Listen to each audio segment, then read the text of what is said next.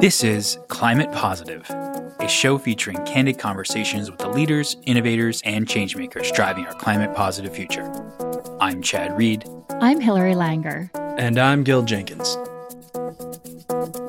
You have the opportunity to change minds. By talking to people who don't agree with you, you also have the opportunity to learn something yourself.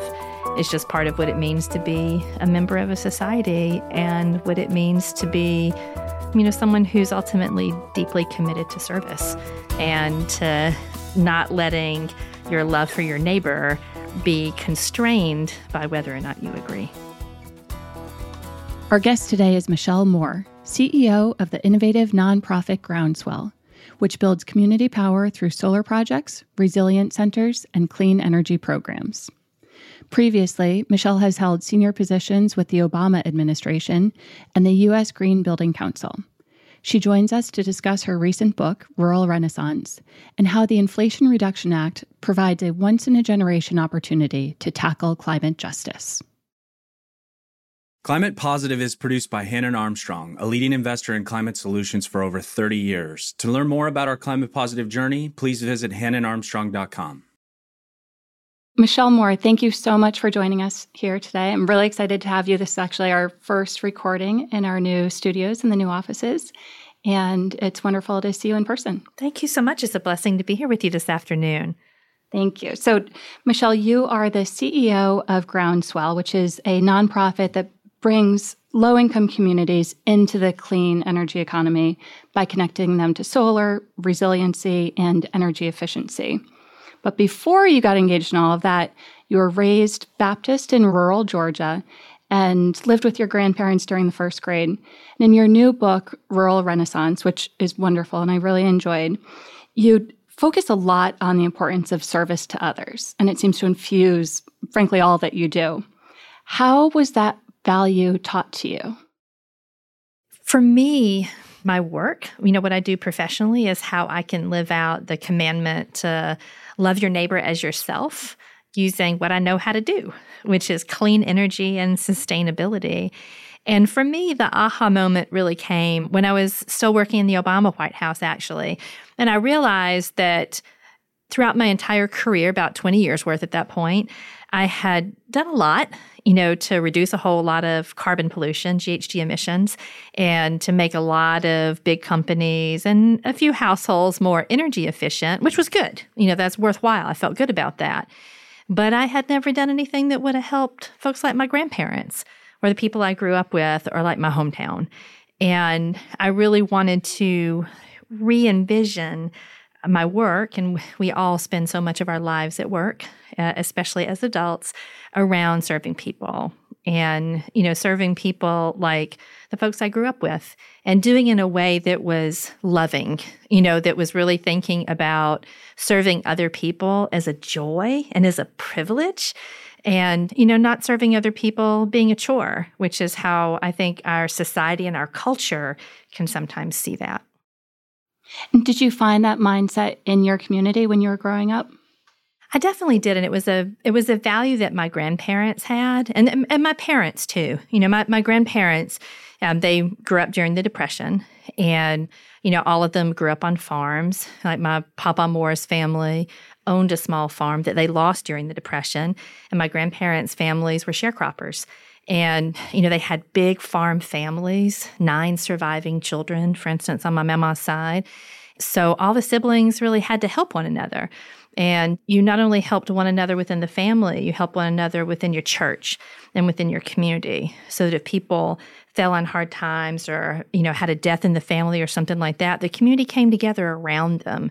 And thinking about our community and our neighbors and our neighborhood as being more than that just immediate circle, but really being, the town that we live in, the state that we live in, our country, our world, every concentric expanding circle, really challenges me personally to work and think in other ways.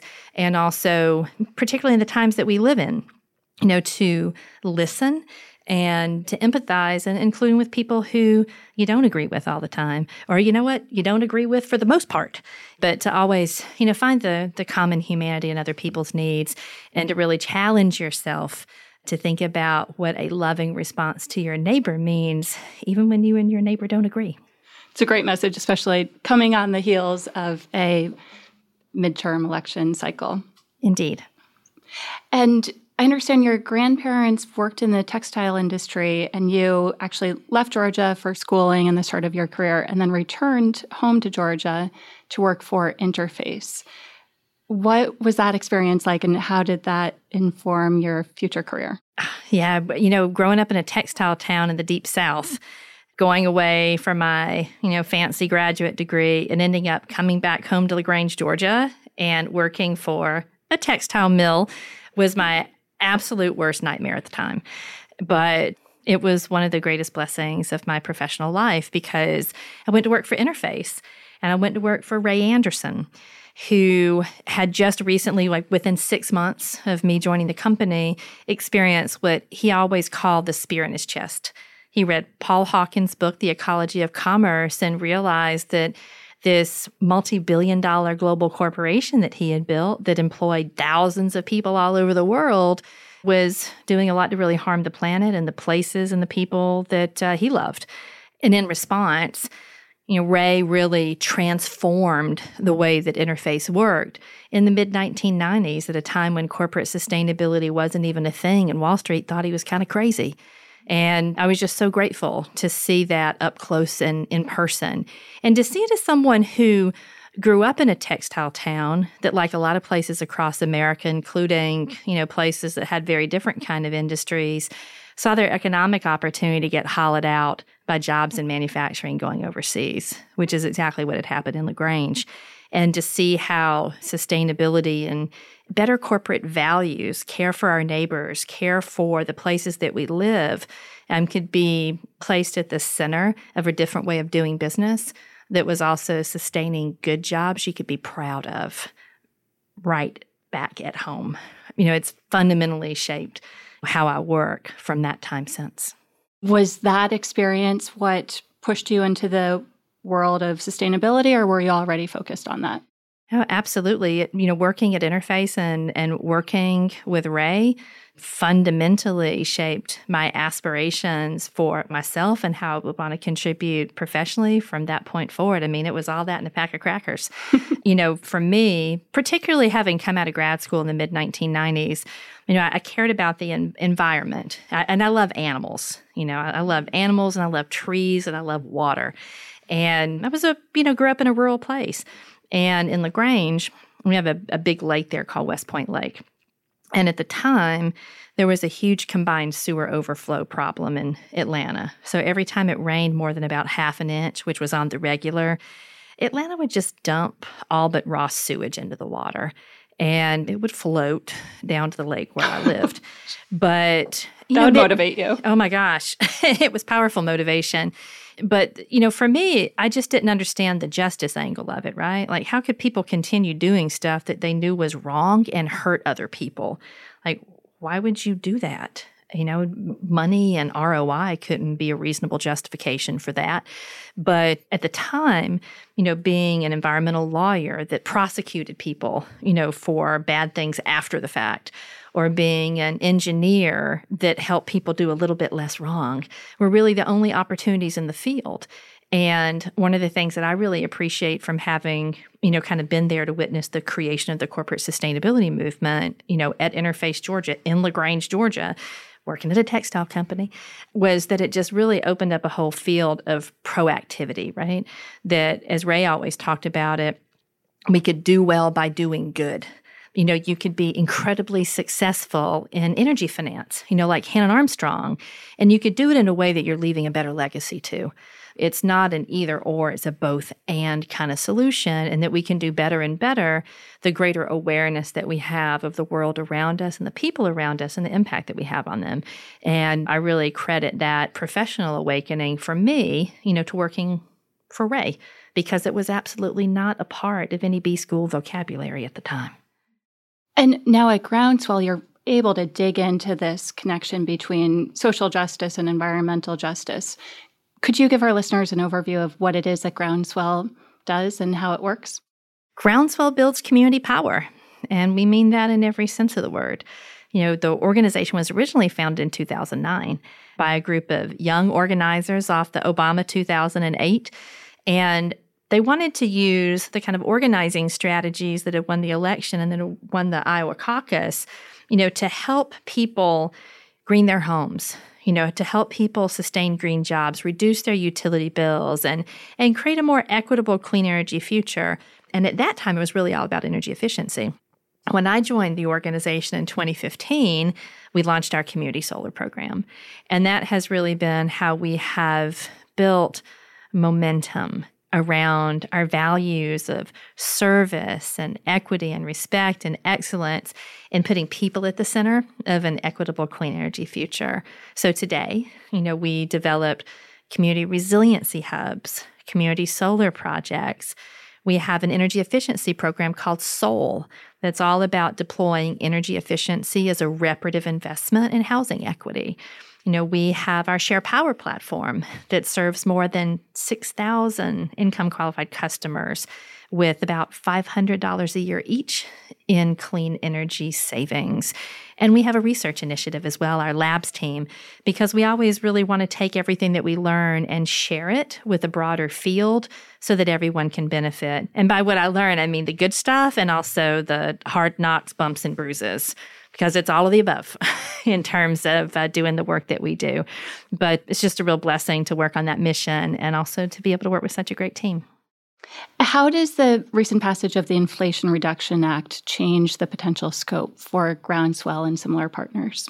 The Inflation Reduction Act really changes the potential impact and scope of our work for all of us in this field.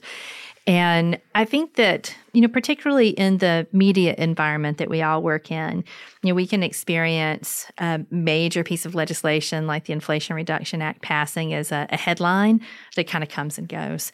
It is a 700 and some odd page piece of legislation. I cannot say that I have read the whole thing, but it is chock full of transformative programs that are going to be shaping the marketplace that we all work in for the next decade to come. And just to give you a little bit more texture on the scale of that legislation's impact, particularly from a rural perspective, the federal government hasn't invested in rural power at this level in 100 years, not since we electrified the country in the 1930s.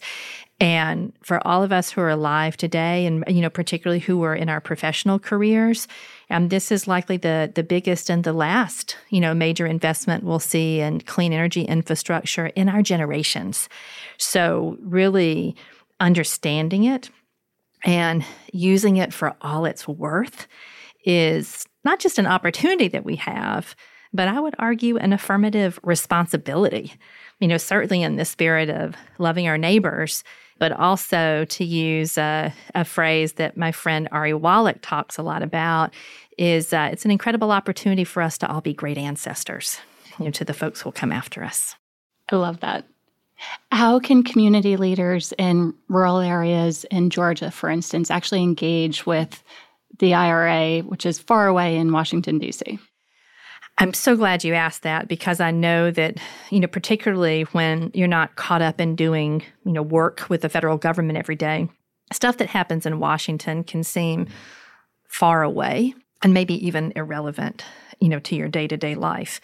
But the reality is that the federal government, especially when it comes to energy, when it comes to clean energy, kind of does three things. Number one, it sets goals. Number two, it sets the rules of the road. And then number three, it provides resources. And the resources may be grants, funding, financing, or it may be technical assistance. And the Inflation Reduction Act kind of has all three. But none of it will hit the ground, if you will, without innovation and vision, and also a lot of hard work by local leaders and local innovators and visionaries. So one of the hopes that I have with Rural Renaissance is that local leaders will find an idea in there that piques their interest, or that can provide a solution to a really challenging local problem in their community. And that at this particular moment in our history, they'll be able to find an opportunity through the Inflation Reduction Act or through all the private sector investment that's out there, investing in everything from EV charging infrastructure to energy efficiency to community resiliency projects, to bring that opportunity back home to their hometown so that the hundreds of billions and trillions of dollars, when you count the private investment that'll come alongside, will actually be making the places that we all grew up, places that future generations of our families can really live and thrive too, or, for the growing number of people in America who would prefer to be in a smaller town or in a rural community, they'll be able to go back home too and create a new home and create a new life and do it in a way that they can thrive. At Groundswell, you've been outspoken about making sure that minority-owned businesses and women-led businesses are able to participate in the clean energy shift. What needs to happen for that to be enacted on a larger scale through the Inflation Reduction Act?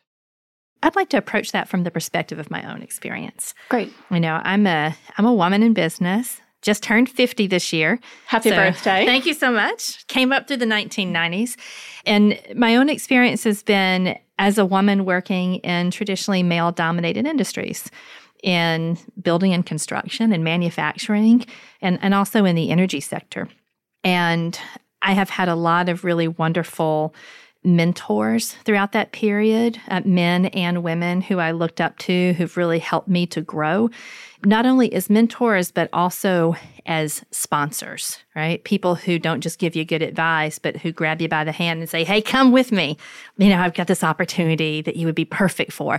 Let me help you go after this. That doesn't happen enough. And there are definitely points in our lives and aspects of our, each of the experiences that we carry with us, or, aspects of the biases, implicit and explicit, in the environments that we operate in that make it hard. Make it hard to move to that next level, make it hard to break into business, make it hard to get financing, make it hard to be taken seriously. And I've certainly experienced a lot of that myself as a woman in business too. And so I think that there are three things that each of us can do as individuals, right? Because there's systems, there's systems that have to be transformed and rebuilt, reformed based on better values. But each of us participate in those systems, right? So our actions every day make a difference too. So I would say, number one, every one of us, whatever gender, whatever ethnic background, whatever race, whatever lived experience we bring to our work, we have to know our worth. And we have to make sure that we are recognized for our worth as individuals, because we make ways not just for ourselves, but for others. And, number two, we have to sponsor others to come along behind us, right? Or to come along beside us, because we know what our experiences have been, what those challenging moments have been too. But you know what? Every person we can pick up and pull forward or pull alongside us, we're making it easier for somebody else. I've never been one of those people who was like, I walked, 10 miles uphill in a snowstorm to school every day. I don't want anybody who comes after me to have it as hard as I had it. I want people to have it easier. Let's make it easier, for other people in the process. And third, once we get into leadership roles, lead like we care. Whereas women in business, lead like a woman. Recognize that people need parental leave. Recognize that people need opportunities to care for their children or to care for elder family members, whatever the case may be, and make our workplaces kinder, and make our workplaces aligned with the values that we want to propagate in the world, and learn and implement our own experiences. Don't force other people to go through the same trauma we did. And as leaders, we have the opportunity to do that too. And I think that taking that action as individuals, are important ways to challenge these systems and structures, that propagate inequities in our industries and our marketplaces and our workplaces. You dedicated Rural Renaissance to Curtis Wynn, who's the former CEO of the Roanoke Electric Cooperative. And I suspect that you're thinking of him in part when you talk about these mentors who have brought you along with them. How did Curtis shape how you think about energy and equity? Curtis Wynn built the utility of the future at Roanoke Electric Cooperative, and he's now the CEO of Seco Energy down in Florida, and I know he's going to do it again there. He is just such an extraordinary person. such extraordinary personal integrity and vision, and also patience to see a vision through. For those of you who aren't familiar with Eastern North Carolina, sort of up towards Roanoke and out towards the shore, it's a very poor area and just tremendous multi-generational poverty too. In fact, more than 90% of the persistent poverty counties in America are served by rural electric cooperatives.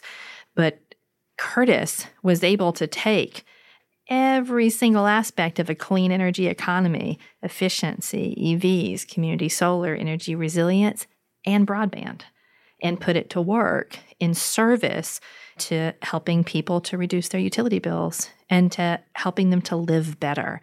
And the inspiration that I take from not just what he did, right, but the spirit of Curtis's work was a really important part of what inspired me to write Rural Renaissance. And when I'm, talking to other utility leaders, when I'm talking to other folks in our sector about what's possible, in the back of my mind, I've got that mental picture of the first time I rolled up at Roanoke Electric Cooperative and saw all the great stuff they had put in place for the community, out there in Eastern Carolina. Do you think we can get where we need to go with the electric cooperatives that are in place now? So today, there are more than 900 rural electric cooperatives across the country, and they are and were designed to be energy democracies. Some of them aren't living up to that promise, and why is that? There are a lot of really well-documented examples of rural electric cooperatives that, aren't holding transparent elections for their boards, because the rural electric cooperative boards are meant to be composed of their members and democratically elected by their membership. And in some cases, rural electric cooperatives aren't making the bylaws accessible, so folks don't know how to run or how to get elected or how to vote. Or, there are shenanigans with the voting process itself. There are even examples of some co-ops where co-op board members have essentially passed on a board seat from father to son. These are a lot small organizations, but oftentimes the board seats are compensated. And in rural communities where economic opportunities are thin, there can be some powerful motivation. But the bones are beautiful. And even if you're living in a community where you've got a rural electric cooperative with tremendous promise, but that isn't living up to that promise because the governance isn't right, the governance isn't connected to the 7 principles that all rural electric cooperatives, and in fact, all cooperatives everywhere ascribe to, which include little d, democratic elections. There are a whole host of resources to be able to get back to those good foundations. But that's because rural electric cooperatives were built on a lot of good foundations from the beginning, on a lot of good values. Very importantly, though, and I think that this is also important to acknowledge, is we have to know where we came from to be able to inform where we're going. And rural electric cooperatives were created during the New Deal. And that was also the same time that policies like redlining became the law of the land. So structural racism was built into our legal infrastructure at the time. So the trajectory that many cooperatives were on, cooperatives where today, many, particularly in the South, the boards are 90+% white and male, which is very not representative of the demographics that many cooperatives serve. And that was a trajectory that many cooperatives got on at their formation as well, because of the racist policies that were the law of the land at that time and that persisted for many, many decades and that we're still working to unwind. But honestly facing that history and understanding that where we came from is part of how we got here, is also a way that communities can heal and can make sure that as we move forward, that we're building local energy futures that are equitable and that also are inclusive of everybody in the community in terms of making those decisions about where we're going and how we're getting there together. And I think that, again, similar in many ways to being alive and working at a time where we have the Inflation Reduction Act, as a set of tools and resources to work with. It's also a real privilege, to be alive and to be in positions of impact at this time where we can face our histories and build a better future. What is your relationship like with these cooperatives at Groundswell? Because you, of course, are very upfront about your mission to improve the livelihoods and well-being of especially the lower and moderate income families. Are you well received, or is that tense at times? We have collaborative working relationships across the spectrum. And I would say, not just from the perspective of the work that I have done throughout my career, but something that I would encourage others to consider as well. Particularly folks who are getting stuff done, who are doing projects and programs, is don't let the perfect be the enemy of the good. Make progress and keep it moving, because success yields success. And you're likely to run into hard problems. You may run into folks who don't like what you're doing. But, that's okay. Not everybody's going to like you all the time. And by showing a good result, you have the opportunity to change minds. By talking to people who don't agree with you, you also have the opportunity to learn something yourself. It's just part of what it means to be a member of a society and what it means to be, someone who's ultimately deeply committed to service and to not letting your love for your neighbor be constrained by whether or not you agree.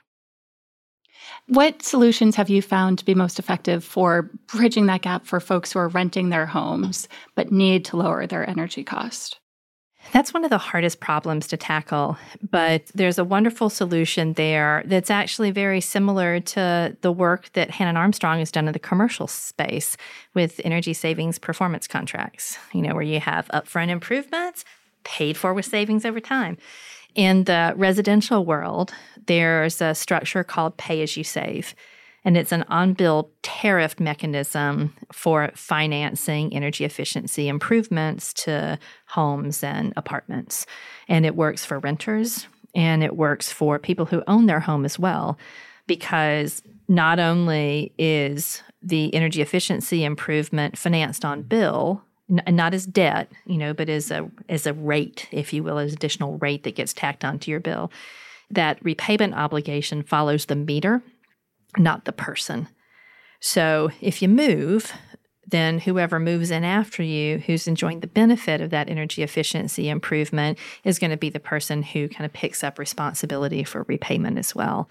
I'll tell you what we ran into, though, and what was true in Roanoke and true in Washita, Arkansas, and other places that have implemented this, is that certainly working in a rural context, you have much deeper energy burdens than in urban contexts. And Groundswell's published research that documents this, including looking at the county level in Georgia and North Carolina. And that's because rural housing is older, it's less efficient, and it's also typically a little bit bigger, right? You're renting a single-family home. You're not renting a small apartment in a building that was built in the 2000s, with current building code. So, for example, an energy burden of greater than 6%. So if you're paying more than 6% of your total household income for your electricity and your heat in your house, you're considered to be energy burdened.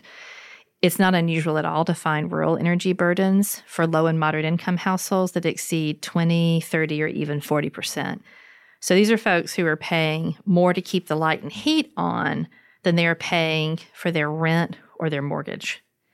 And when you're living kind of hand to mouth like that, there's nothing extra at the end of the month that you could spend on weatherization or a new air conditioning unit or the kind of stuff that really improves the efficiency of your home. But more than that, other kinds of repair and maintenance issues are rampant.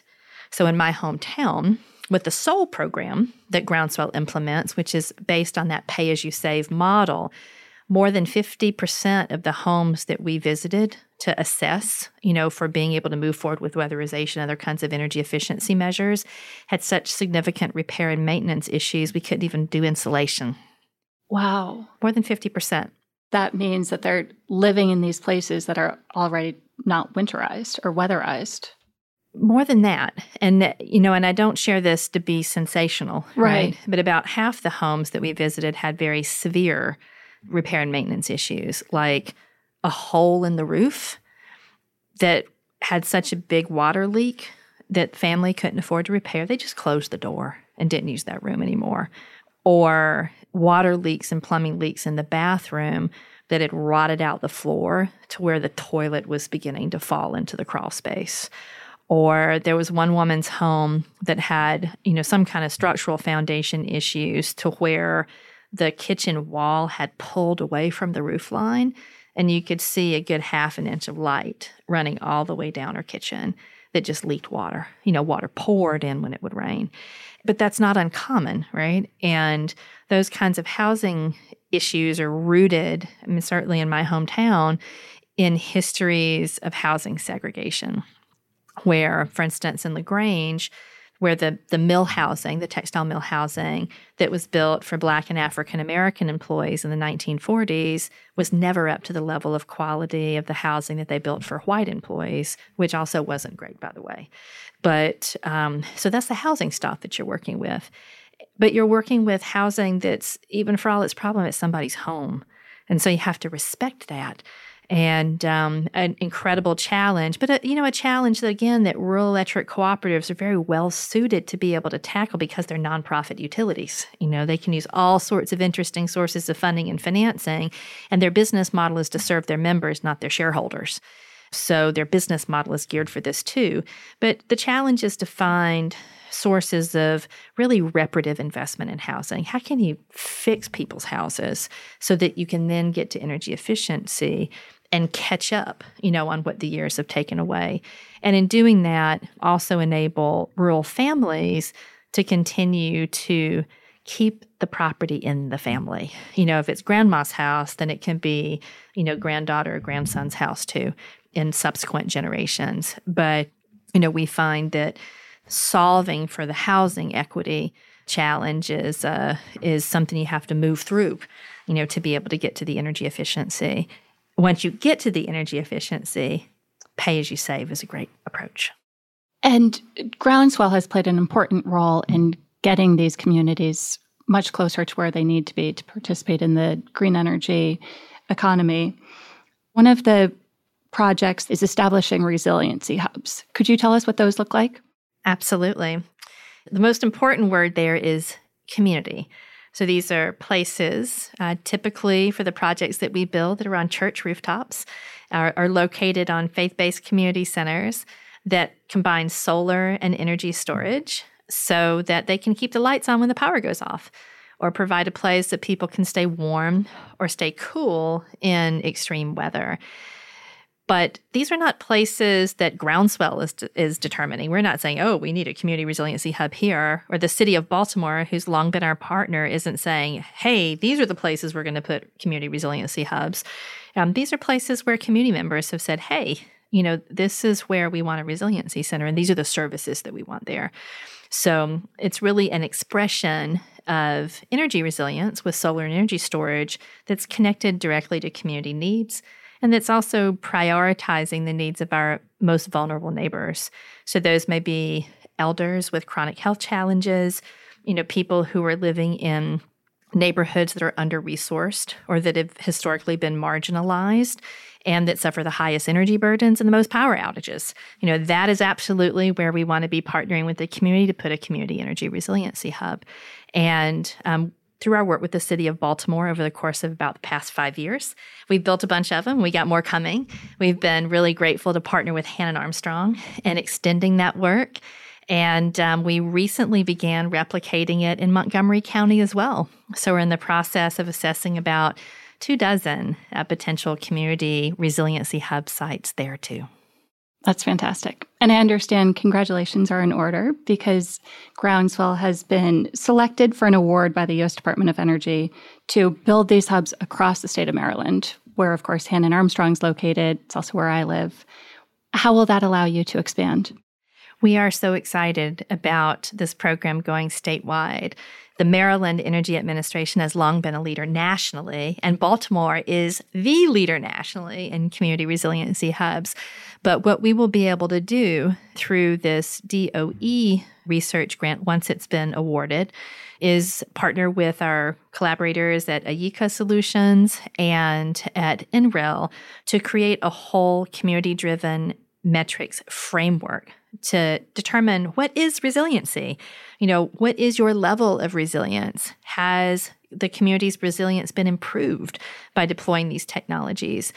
And by creating that metrics and measurement framework, which will, develop in Baltimore, test in Montgomery County, and then ultimately test in a rural community on the Eastern Shore as well, we'll be able to really pair that with the incredible resources that the state of Maryland puts into community resiliency every year, so that community members will have an even stronger voice, a consistent, steady, measured voice, both in determining where resources go, but also in measuring the impacts, measuring the benefit, at the end of the day, and make sure that those benefits are improving and increasing over time, and, God willing, to be able to replicate that same kind of approach in other states. Finally, I want to touch on broadband technology. You have said that everyone who envisions a clean energy future for their community needs to become a rural broadband advocate. And those are two goals that we don't often hear paired. Could you explain what you mean by that? Broadband technology is clean energy technology. You have to have broadband to deploy a smart grid. It's an absolute necessity. And it's also very similar in many respects to where rural electrification was in the 1920s, where you had a national market at the time who thought that electricity was a luxury good for those who could afford it, or something that was useful for industry, but it wasn't a utility, and a utility in the sense of being something that everyone needed and everyone should have access to. Well, that's where we are with broadband today. And rural broadband has also been facing a lot of similar challenges. This bogus argument that it costs too much per mile, like that last mile's too expensive. I'm sorry, farmland, you don't get to have rural broadband because the infrastructure is just too expensive. Bogus argument was in the 1930s with electrification, and many rural co-ops are showing how it is today.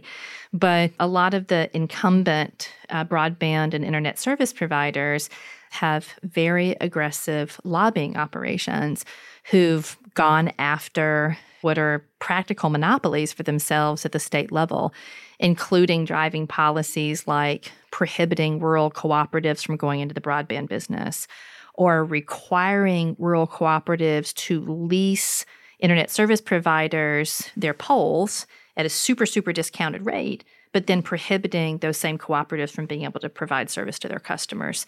There's just a lot of shenanigans, I would say.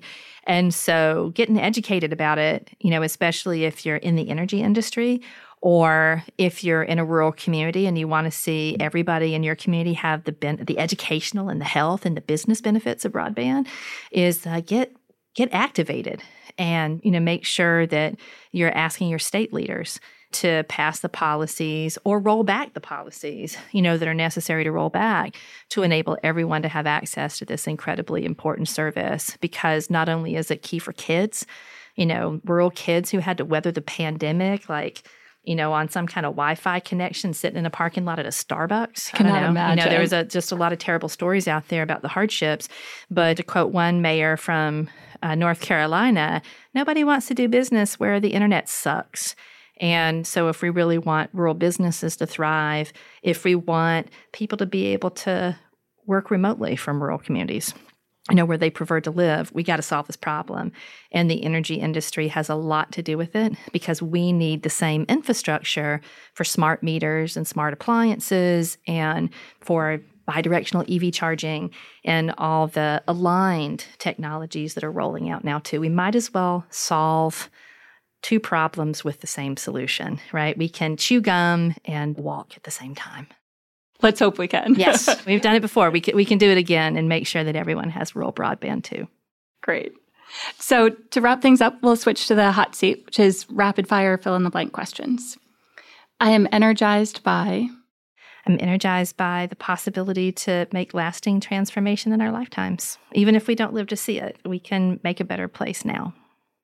When I need to recharge, I pray and I read my daily devotional. It's how I start my day every single day. This is my second year doing the Bible in a Year devotion with Nikki Gumbel online, and that's something that I revisit throughout the course of the day, every day, to recharge and recenter myself too. Finally, to me, climate positive means Climate positive means giving more than you take. That's wonderful. Thank you so much for joining us, Michelle. I'm inspired by your team's successes at Groundswell and really excited for the partnership with Groundswell and the Hannon Armstrong Foundation. Thank you. It's been a blessing to be with you this afternoon. I appreciate it. Climate Positive is produced by Hannon Armstrong. If you enjoyed this week's podcast, please leave us a rating and review on Apple and Spotify. This helps us reach more listeners. You can also let us know what you thought via Twitter at ClimatePosiPod or email us at climatepositive@hannonarmstrong.com. I'm Hillary Langer, and this is Climate Positive.